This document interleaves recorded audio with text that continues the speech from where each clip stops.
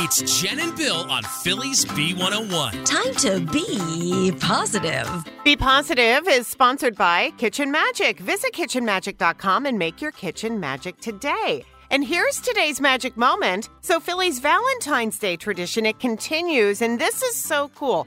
5 couples will be getting married today in Love Park, right in front of the Love sculpture, starting at 11:30 this morning. And what a beautiful day they're going to have for a February wedding. They couldn't have planned it to be any better. So the ceremonies are going to take place every half hour. And then after that, the public, anyone, you can go up there, you can take selfies in front of the whole romantic setup. They're going to have balloons and flowers, and the big red love will be behind you. And if you want to go old school, okay, and forget texting, they're actually going to have a typewriter set up there so you can type out a love letter instead.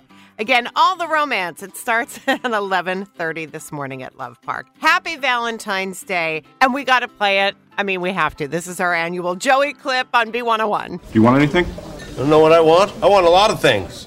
I want to be with the woman I love on Valentine's Day. And I want her to love me back. And I want just one moment of relief from the gut-wrenching pain of knowing that that's never going to happen. We have red bagels. Okay.